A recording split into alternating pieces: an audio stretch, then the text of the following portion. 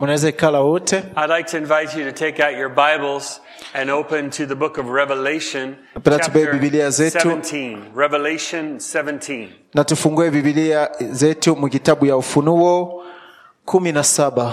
We've been going through the book of Revelation for several months now, and we're more than halfway through now. Miezi napita tunasemezea kuhusu Ufunuo, na hivi tulishaenda njia mrefu tukisemezea Ufunuo. I think there are about 21 chapters in Revelation. We're getting close. Najua kuko masura 21 na tunaendelea kusonga mbele tena na hii kitabu ya Ufunuo. Hallelujah. Amen. So today, as we look into these verses, I just want to ask the Lord to open our minds to reveal what He wants to reveal.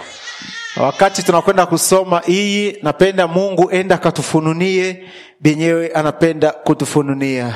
Holy Spirit, speak to our minds. Roho Mtakatifu, sema na akili zetu. Speak to our hearts. Sema na roho zetu. We open ourselves to hear what you have to say today. Tunajifungua kwako ili tusikie nini unapenda kusema leo. We ask you to show us your way. Tunapenda utuoneshe njia zako. That we might be saved from disaster and brought into life. Ili tuokolewe kutoka hatari na turudishwe ndani ya uzima. In Jesus' name we pray. Jina la Yesu tunaomba. Amen. Amen. While I'm preaching, I want you to pray for me that I can be clear in what I'm trying to say. Wakati niko nahubiri napenda wewe uwe na nyombea ili niwe wazi na upate kuelewa benye mimi napenda kusema. Amen. Amen. Thank you, Lord. Asante Bwana. So here we are now looking at chapter 17 of Revelation. Hapa tuko naenda kuangalia sasa kitabu ya Ufunuo 17. By the way, did you enjoy last week? Wasn't that fun? Napenda kuuliza mulifurahiwa sana na jinsi tulifanya vitu juma ilipita? 10 years of church, hard work and great joy, and I'm so happy to celebrate it with you. Miaka 10 ya kazi ya nguvu ili kanisa iwe mpaka gisi iko, na tunaendelea kufurahi na tunaendelea kumiombea. And it was so nice to see all those people who joined us. Ilikuwa mzuri kuona wale watu wote walitutembelea. Many of them were part of our church at one point or another. Wengi wao walikuwa ndani ya hii kanisa, lakini kwa wakati mwingine balienda. And some of them are people who love this church even though they don't attend this church, and they think about us and they support us. Na wengine wanaendelea kupenda hii kanisa hata kama hawawezi kuja, lakini wanaendelea kusaidia kanisa. Amen. Amen. It's good to have friends. Ni mzuri kuwa na marafiki. In chapter 16 of Revelation, there was a pouring out of judgment upon the earth. Na sura ya 16 tuliona namna gani Mungu alikuwa analeta mahukumu pa dunia. And the way that it's described in chapter 16 is that there are these bowls of wrath full of anger that God is pouring out upon the wickedness in the world. Na gesi wanafananisha hiyo inakuwa sasa masani kidogo kidogo ile najaa na kisirani na balikuwa na imwanga pa dunia. These judgments we've seen in the book of Revelation. There are different kinds of illustrations of the judgment.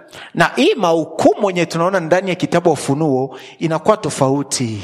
We saw the bowls of wrath being poured out. Tunaona ile masani kidogo ya kisirani yenye banamwanga. There were 7 trumpets. Kulikuwa matarumbeta 7.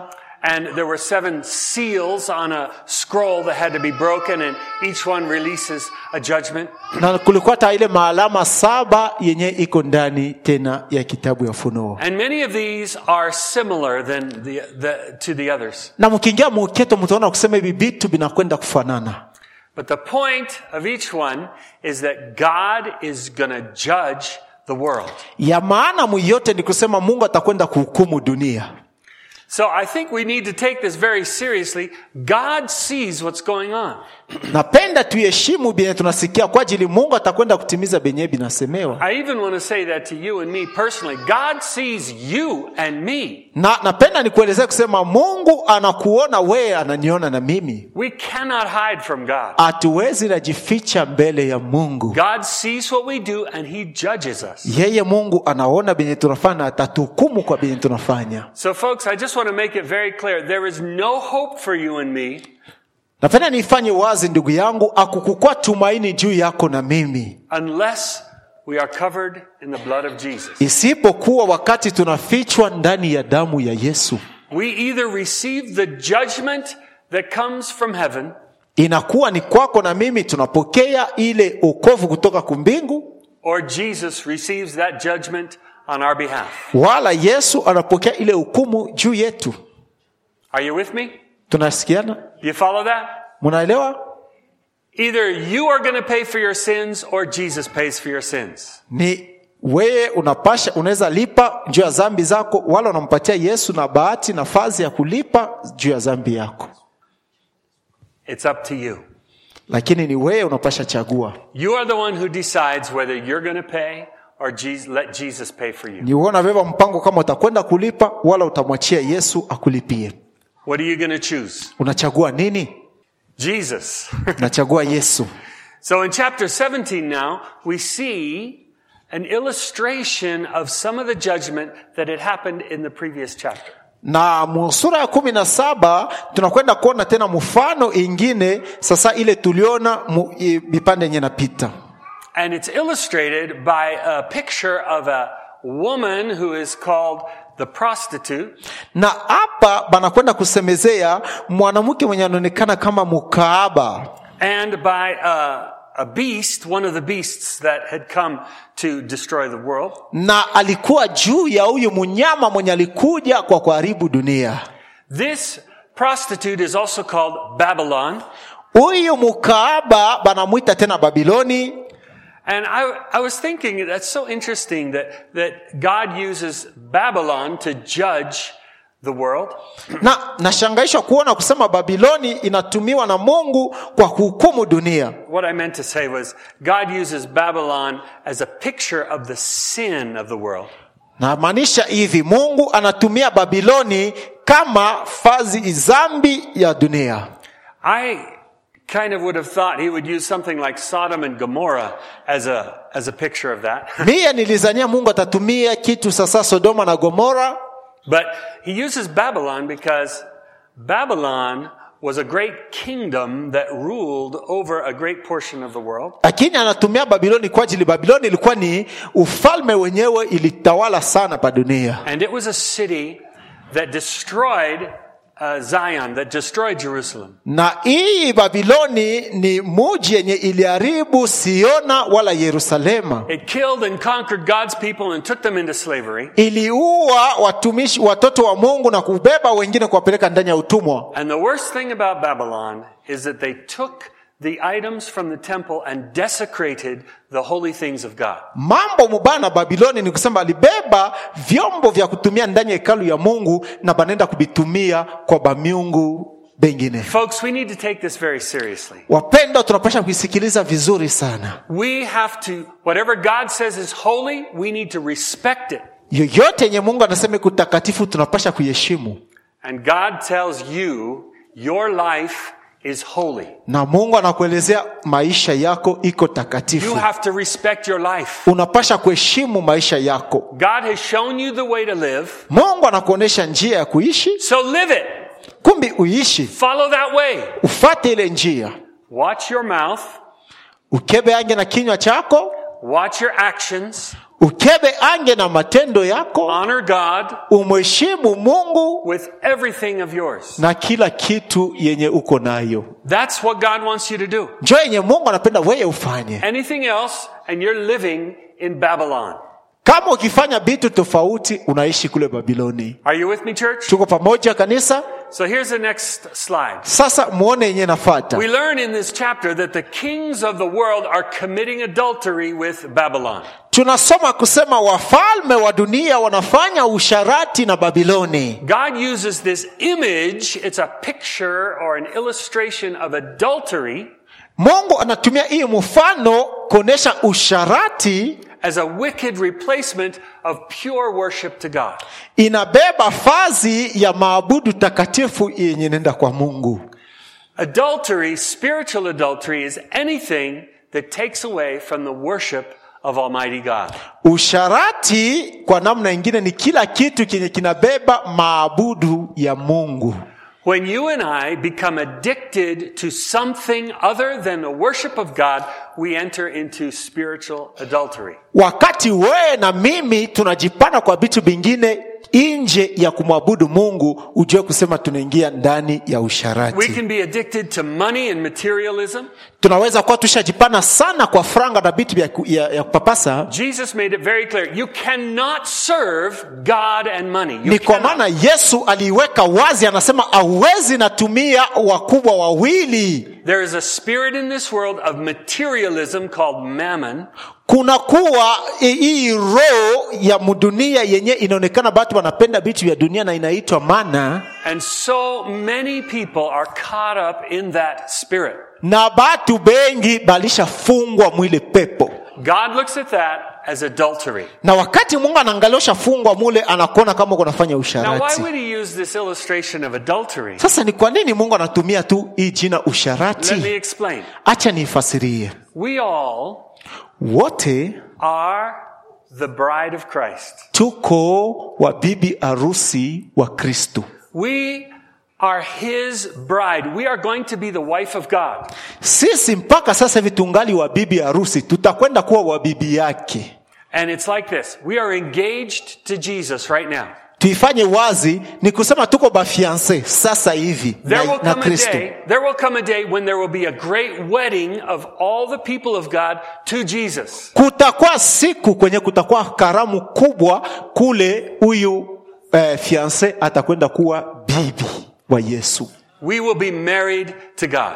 Tutakwenda kuolewa na Mungu. And that's a great day. Na itakuwa siku kubwa. That's going to happen at the great marriage supper of the Lamb in heaven. Itafanyika kule karamu kubwa ya mwana kondoo kule mbinguni. Chapter 19 of Revelation. We're going to get there. Tutafika kule, itakuwa musura ya 19.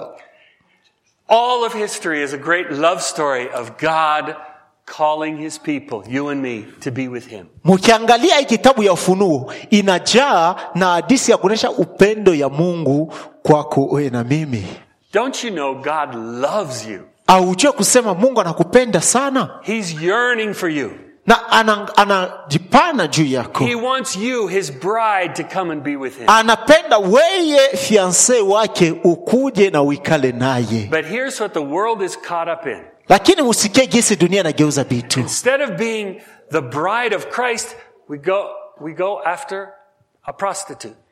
Pafazi ya sisi kujiheshimia kama wafiancé wa Yesu, tunapenda kwenda kufanya usharati. We go after the spirit of this world. Tunafata hii mapepo ya dunia. We get caught up in the wickedness and anything other than the worship of God. Tunajikutana atumwabudu tena Mungu, tunaanza fanya vitu vingine. So what we see in verse 2 of chapter 17, yenye tunaona pa mstari wa pili hii ya sura ya 17, that the leaders of the world commit adultery with this spirit of Babylon. inasema wafalme wa dunia weko wanafanya usharati, wanasharatika na huyu Babiloni. And it even uses the illustration of drinking and getting drunk. Na banatumia hata mfano ya kubeba kikombe, kunywa na kulevika. Being intoxicated, being drunk on her adulteries. Banajikutana banalevika ndani ya usharati wake. But this woman, this prostitute, was not drunk with wine. Lakini huyu mkaaba akulevika na vinyo. She was drunk with the blood of the people of God. Lakini yeye analevika wala amelevika na damu ya watu wa Mungu. On those people who were martyred for Jesus. Analevika na damu ya watu waliuawa juu ya Yesu. Doesn't that sound wicked to you? Amuelewa kusema ni mambo mubaya sana. As I would read through this chapter so many times this week, I was just struck with the horror of this wickedness. Wakati nilikuwa nasoma niliona kusema huyu mwanamke ni mtu mbaya sana. So I'm studying this chapter, and at the same time I'm hearing about people going and killing people. Na wakati moja nilikuwa najisoma kuhusu hii Biblia, mstari wa Biblia, nasikia tena kusema kuko watu weko na uana tena mwi dunia. Folks, we live in a wicked world. Napenda nimekumbusha kusema tunaishi mdunia mbaya sana. And we need to pay attention. Tunapasha kukeba ange. Now those people who were doing those wicked things, they thought in their own mind they were doing something good. Unajua wale wanafanya ile matendo ya kuua watu, ndani ya akili yao mara zingine wanazania wanafanya mzuri. One of them is thinking, if I could just kill all the black people, then it's going to be a good place. Mwingine yuko nazania kama naua watu weusi bote, naona dunia itakuwa mzuri. Another one's thinking, if I could just kill all the Jews, we'll have a better world. Mwingine anasema acha niue Wayuda wote na dunia itakuwa mzuri. And then another one said, if we could just kill all the Democrats, we'll have a better world. Na mwingine naye anasema acha tuue wa Democrat bote na dunia itakuwa mzuri. All of those are not God's mind. Hii yote sio akili ya Mungu. Are you with me, church? Tuko pamoja kanisa? Are you with me? Tuko pamoja? God loves people. Mungu anapenda watu. That's the only force that's going to win in the end. Ndio nguvu ya mwisho yenye itapata ushindi kumwisho. You and I, as we follow God, are going to come out on the other side. Wewe na mimi tukimfuata Mungu tutakuwa washindaji ngambo ile nyingine. But in the meantime, the people of this earth commit adultery with this wickedness. Lakini wakati tungana nasema wafalme wa dunia walifanya usharati na huyu Babiloni. As I was reading, probably one of the most important verses to me was what I saw on this prostitute. Ya maana wakati nilikuwa nasoma ni ile niliona kwa huyu mkaba. It says, it describes in the next slide, it describes her as wearing these most beautiful, precious gems and beautiful clothes. Na balikuwa namfasilia, wanasema yeye alikuwa shavaa mavazi ya mzuri sana tena na ya bei. So she looked really good. Na kwa kumwangalia alikuwa anaonekana mzuri, mrembo. That, my friends, is deceitful.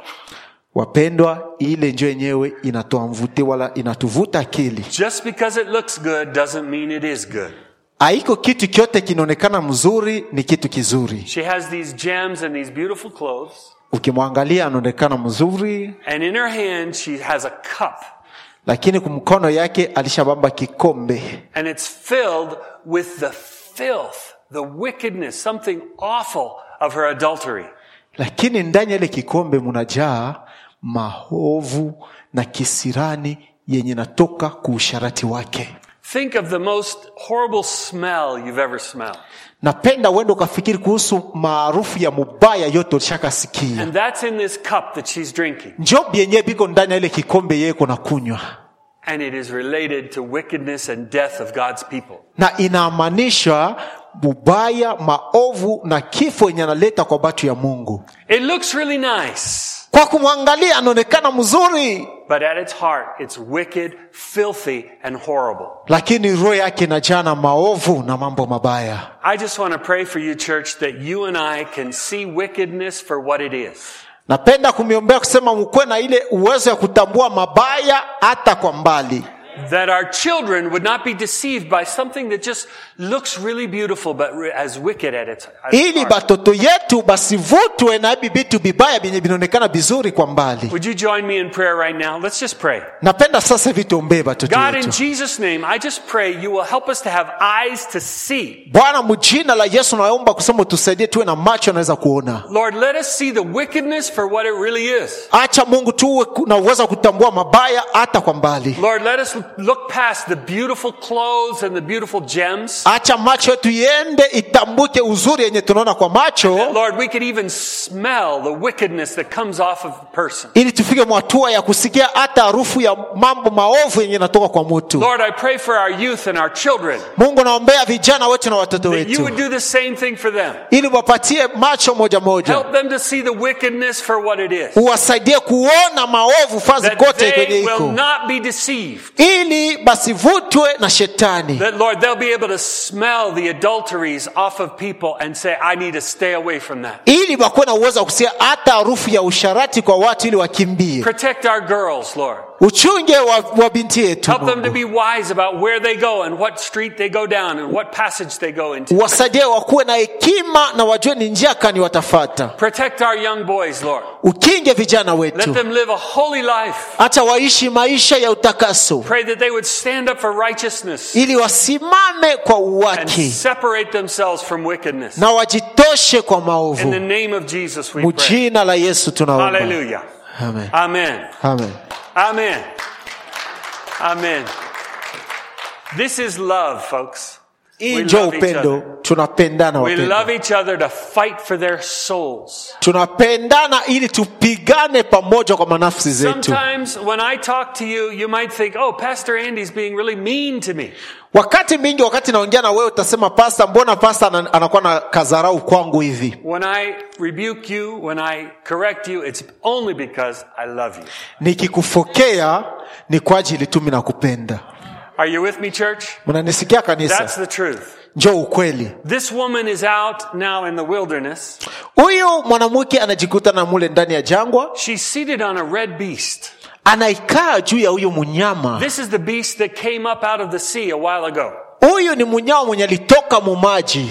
And she is got blasphemous names written on her. Na yeye pasura yake palikuwa ni kutukana, majina ya kutuka Mungu wala kumtukana And this Mungu. beast has 7 heads Na huyu mnyama ana bichwa 7 and 10 horns. na anakuwa na mapembe 10. Have you heard that before? Mshakasikia hii?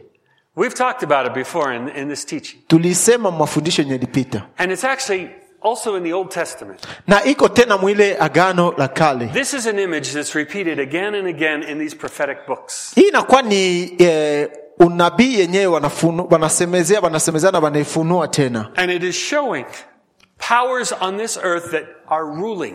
Na inakwenda tu kuamanisha uwezo wala mautawala pa dunia yenye natawala They kabisa. rule on this earth for Satan. Banatawala pa dunia juu ya shetani. And they're opposed to the work of God. Na abo banapingana na kazi ya Mungu. You usually see these in political powers. Munabiona hivi vitu sana ndani ya machumba ya serikali wala ya The politiki. message is still the same. Mjumbe nye banaleta ni moja. God hates idolatry. Mungu apendaki kuabudu sanamu. And it's connected to adultery. Na kuabudu sanamu inaambatana na usharati. Amen. Are you with me, church? Tuko pamoja kanisa? After this, we see that there's a war. Kisha yote tunaona kuna vita. There's a war between the Lamb of God Kuna vita katikati ya mwana kondoo wa Mungu and the beast. na huyu mnyama. The lamb and the beast are at war. Huyu mwana kondoo wa Mungu na mnyama banapigana. Now the reason we're told about this is because you and I have to make a decision today. Sababu gani wanatuelezea ni kwa ajili wewe na mimi tunapasha beba mpango leo. Whose side are you going to be on? Ni ngambo gani wewe utajikutana? Are you with the lamb or are you with the beast? Utakuwa na mwana kondoo wala utakuwa na huyu mnyama? There's no in between. Hakuna fazi ya katikati kwenye utasimama. Way back in the Old Testament, it was said, choose this day whom you will serve. Wakati ya kale baliuliza, leo chagua ni nani utatumia. I know I'm talking to somebody today. Mimi najua miko nasemezea kwa roho ya mtu mmoja leo. Today is your day to make a decision. Leo ni siku yako ya kubeba mpango. Who are you going to worship? Ni nani utakwenda kuabudu? Whose side are you going to be on? Ni ngambo gani utaenda? You might look at the beast and go, oh, that's kind of interesting. Unaweza muangalia huyu mnyama unasema, He looks really strong. anaonekana wa nguvu. You look at the lamb. Angalia sasa huyu mwana Oh, kondoo. the lamb's very cute. Anaonekana anaonekana wa mzuri But tu. it's maybe too weak. I think I'm going to go with the beast. Lakini hana nguvu, utaenda tu na huyu mnyama. Big mistake. Utafanya kosa kubwa. Because we are already been told again and again, who's going to win this battle? Kwa ajili balisha tuelezea ni nani atapata ushindi mwivita. Jesus, the Lamb of God. Ni Yesu mwana kondoo wa Mungu. He was slain from the foundation of the world. Ni yeye alipangwa tangu mwanzo ya dunia. Do you remember hearing that before? Mnakumbuka mshakasikia hii mbele? John the Baptist said, when he saw Jesus, he said, behold the Lamb of God. Yohana Mbatizaji wakati alimuona Yesu alisema, angalieni sasa mwana kondoo wa Mungu. Slain from the foundation of the world. Mwenyewe aliuawa tangu mwanzo ya dunia. That is so interesting. Inakuwa ya maana sana. That Jesus himself, the sacrifice began at the beginning. Kwa kusema Yesu sadaka yake ilianzisha tangu mwanzo. It says that this prostitute is sitting over the many waters. Banasema huyu mkahaba anaikaa juu ya maji mengi. In verse 15 we get the interpretation. Na ikisoma sura ya 15 banatufasiria yote. These waters are the multitudes of nations and languages and people. Hii maji inamaanisha tu mataifa, batu kutoka mataifa tofauti, marugha tofauti na migini tofauti. Now, as we read this, we see that the prostitute is with the beast. Wakati tunasoma tunaona huyu mukaba eko na huyu munyama. You would kind of think they're friends. Mutazania kama ni barafiki. But you know what you find out later? Munajua yenye utatambua mwisho ni nini? It says that the kings hate the prostitute. Na banasema hawa wafalme walimchukia huyu mukaba. And they end up tearing her to pieces. Na balimaliza kwa kumkatakata vipande. They consume her flesh and burn her body. Balichoma mwili yake, balikula na nyama yake. Because God put it in their mind to destroy this prostitute. Kwa ajili Mungu alitia ndani ya akili yao kumharibu huyu mukaba. Don't forget, we are in a war. Musisabu kamwe kusema tuko naishi maisha ya vita. And the powers of darkness, they're going to end up destroying each other. Na hii nguvu ya giza itakwenda kufanya yote kwa kuharibu kila mmoja wetu. But what about the people of God? Sasa watu ya Mungu watafanya nini? What about you and me? Wewe na mimi tutafanya nini? You know, too many times I hear about Christians who are not getting along, arguing with each other, fighting with each other. Mara mingi nasikia Wakristo panapigana, panakokotana katikati yao. We need to stop that, church. Tunapasha kuacha vile vitu If you kanisa. ever find yourself in opposition with another Christian, just bow down to the Lord and say, God, I repent.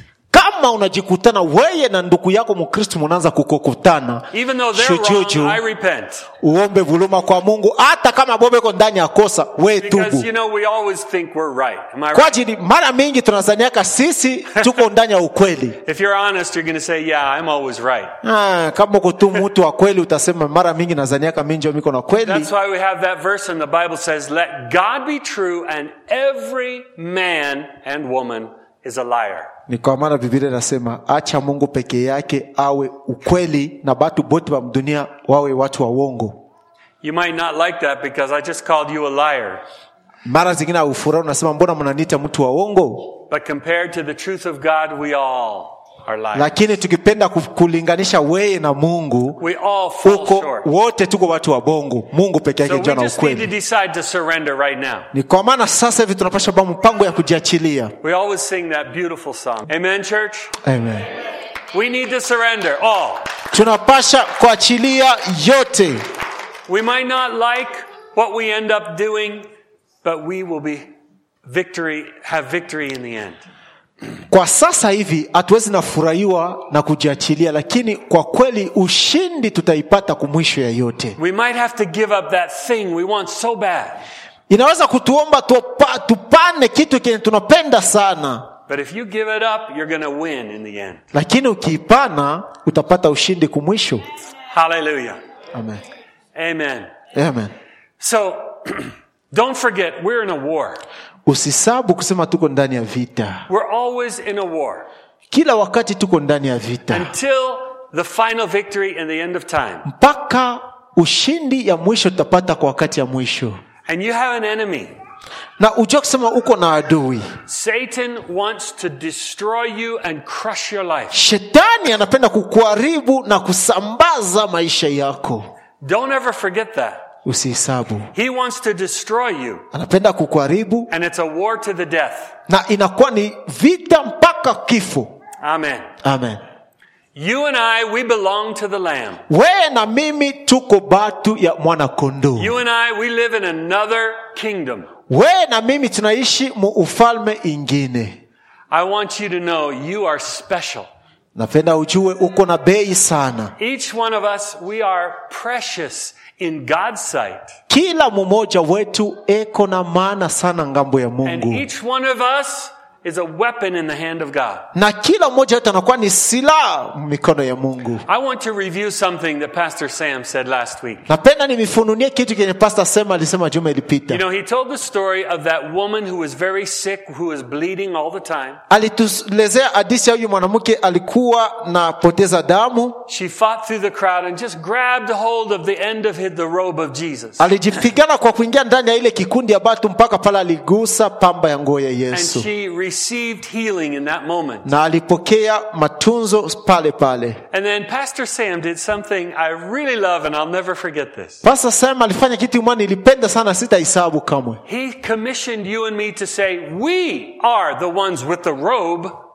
Alipenda kutueleza kusema wewe na mimi tunakuwa pale watu weko na ile kanzu. And there are going to be people who reach out and cling to you and receive healing. Na kutakuya watu batakuja kukugusa na kupata matunzo mjina la Yesu. I believe that was a prophetic word for the next phase of our church. Na mimi naamini kusema inakuwa ni unabii juu ya kanisa We yetu. are to be that healing power in this world. Tunapasha kuwa ile nguvu ya matunzo mudunia. When you walk into a room of a sick person, they suddenly start to feel better. Wakati unaingia tu mchumba ya wale watu wanagonjwa, wanajisikia mzuri. That people begin to recognize you and you and you as someone who brings healing into life. Acha batu wakona kutambua weye sasa batu wenye banaleta matunzo maisha ya batu. We become healers. Tunapenda tuwe watu wanatunza. We become the word of God. Tunapenda tuwe neno ya Mungu. We bring a change in this world. Tunaleta mabadiliko pa dunia hapa. Church, I want to say Denver needs you. Kanisa napenda kuelezea Denver inakuhitaji. Aurora needs you. Aurora inakuhitaji. When you go into the grocery store, you're not just going shopping. Wakati unaenda ndani ya duka auende tu kuuza kununua vitu. You are on a mission. Lakini unaenda kule kwa huduma kwa kazi. Now I don't want you to get confused. I'm not asking you to go there and start preaching right Sipende uvurushe akili ufike muduga ya batu ufungue Biblia anze kuhubiri. If God tells you to go preach, then you obey God. Kama ni Mungu anakueleza ufanye, umutii Mungu na uifanye. But what I'm talking about is just your presence in the room brings God in there. Lakini yenye mimi nasema ni uwapo wako tu ndani ya ile duga unaweza kupeleka Mungu pale. And when people are in line and they bump up against you, that they feel the power of God. Na wakati watu wanajikutana ndani ya mstari wakikugusa tu wanasikia nguvu ya Mungu. That we release God's power by our touch in people's lives. Acha tuachilie nguvu ya Mungu maisha ya watu wenye wanatugusa. This is what I want to see out of Light of the Nations. Jo yenyewe napenda kusema kwa kanisa yetu. We're not just people. Hatuko tu batu. We are God's people. Tuko batu ya Mungu. We're not just any old church. Hatuko tu kanisa tu. We are a light to the nation. Lakini tuko nuru ya dunia. Let God's light shine through your face. Acha nuru ya Mungu ionekane tena kusura yako. And the power of God even through your clothes. Na nguvu ya Mungu hata kumavazi yako. Let's all stand. Acha wote tusimame. Hallelujah. Amen. God, we give you praise. We give you praise for who you are. We give you praise for what you're doing in our lives, Lord, that we are commissioned to be the power of God in this world. Hallelujah. Thank you, Jesus. We're commissioned to be the touch of Jesus. Hallelujah. In our stores at City Hall, in the courts, in the streets, in our neighborhoods, in our apartments. Thank you, Jesus. We are the power of God. We are the light of God. And that we cannot be in darkness because we shine the light everywhere we go. Hallelujah. Let it come, Lord God. Let it come. Hallelujah. Let it come. Let it come. Join me, church. Would you begin to lift your voice? Begin to pray. Hallelujah. Open your mouth and begin to speak out praise to Him. Hallelujah, Lord Jesus. God, we worship you. God, we worship you. I just pray your light would shine through our lives. We surrender to you, Lord. We surrender. We become like a light bulb, transparent so the filament inside can shine forth with a brilliance, Lord, that touches the world. There is no darkness where we go because we have the light of Jesus in us. There is no darkness on the streets of Denver, on the streets of Aurora, because the light of Jesus is in us and we walk on those streets. Hallelujah. Praise you, Lord Jesus. Praise you, Lord Jesus. Hallelujah. Amen. Hallelujah. Amen. Thank you, Lord. Hallelujah, Lord. You are mighty warrior. What a mighty God. You are the winner, God. Amen. He is the winner. Hallelujah. Receive the blessing of the Lord, church. Upokee baraka ya Mungu kanisa. May the Lord bless you and keep Acha you. Mungu amibariki na mikinge. May the Lord be gracious to you. Acha neema yake iwe juu And may the yenu. Lord lift up the light of His face Na afungue tena nuru ya uso wake juu upon yenu. you Juu yenu. and give you peace. Na mipatie salama. In Jesus' name. Mujina la Yesu. Amen. Amen. Amen. Amen. Love one another, church, Twende na upendo kanisa. and go in peace. Na twende na amani. Amen.